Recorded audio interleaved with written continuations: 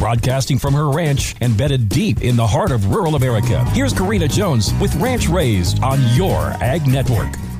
We've made it through January, people, and for that, we all deserve a drink. Thanks for meeting me right here on Ranch Raised. How appropriate that we see January out the door by celebrating today as it is National Hot Cocoa Day. The history of this piping hot drink goes back to 500 BC when the Mayans drank chocolate made from crushed cocoa seeds mixed in with water and chili peppers. In the 1500s, explorer Cortez carried cocoa beans and tools for making hot chocolate with him to Europe. In 1876, Swiss chocolatier Daniel Peter created the first milk chocolate by combining powdered milk with chocolate, and this gave way to the popular hot chocolate manufacturer Swiss Miss, which started selling its first powdered hot chocolate that could be mixed with water instead of milk in 1961. Here we are today with cups of cocoa being a part of so many childhood memories for all of us.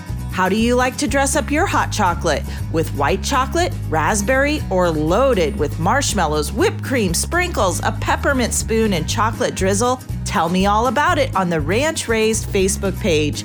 Cheers, and let's raise a cup of cocoa today to saying goodbye to January 2023. Stay warm, stay safe, and have a great day from all of us at this great American radio station.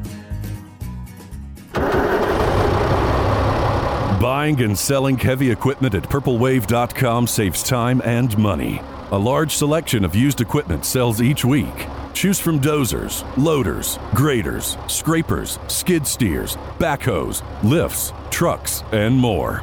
With no reserves and no minimums, buying is straightforward and simple. Find what you need to get the job done now at purplewave.com.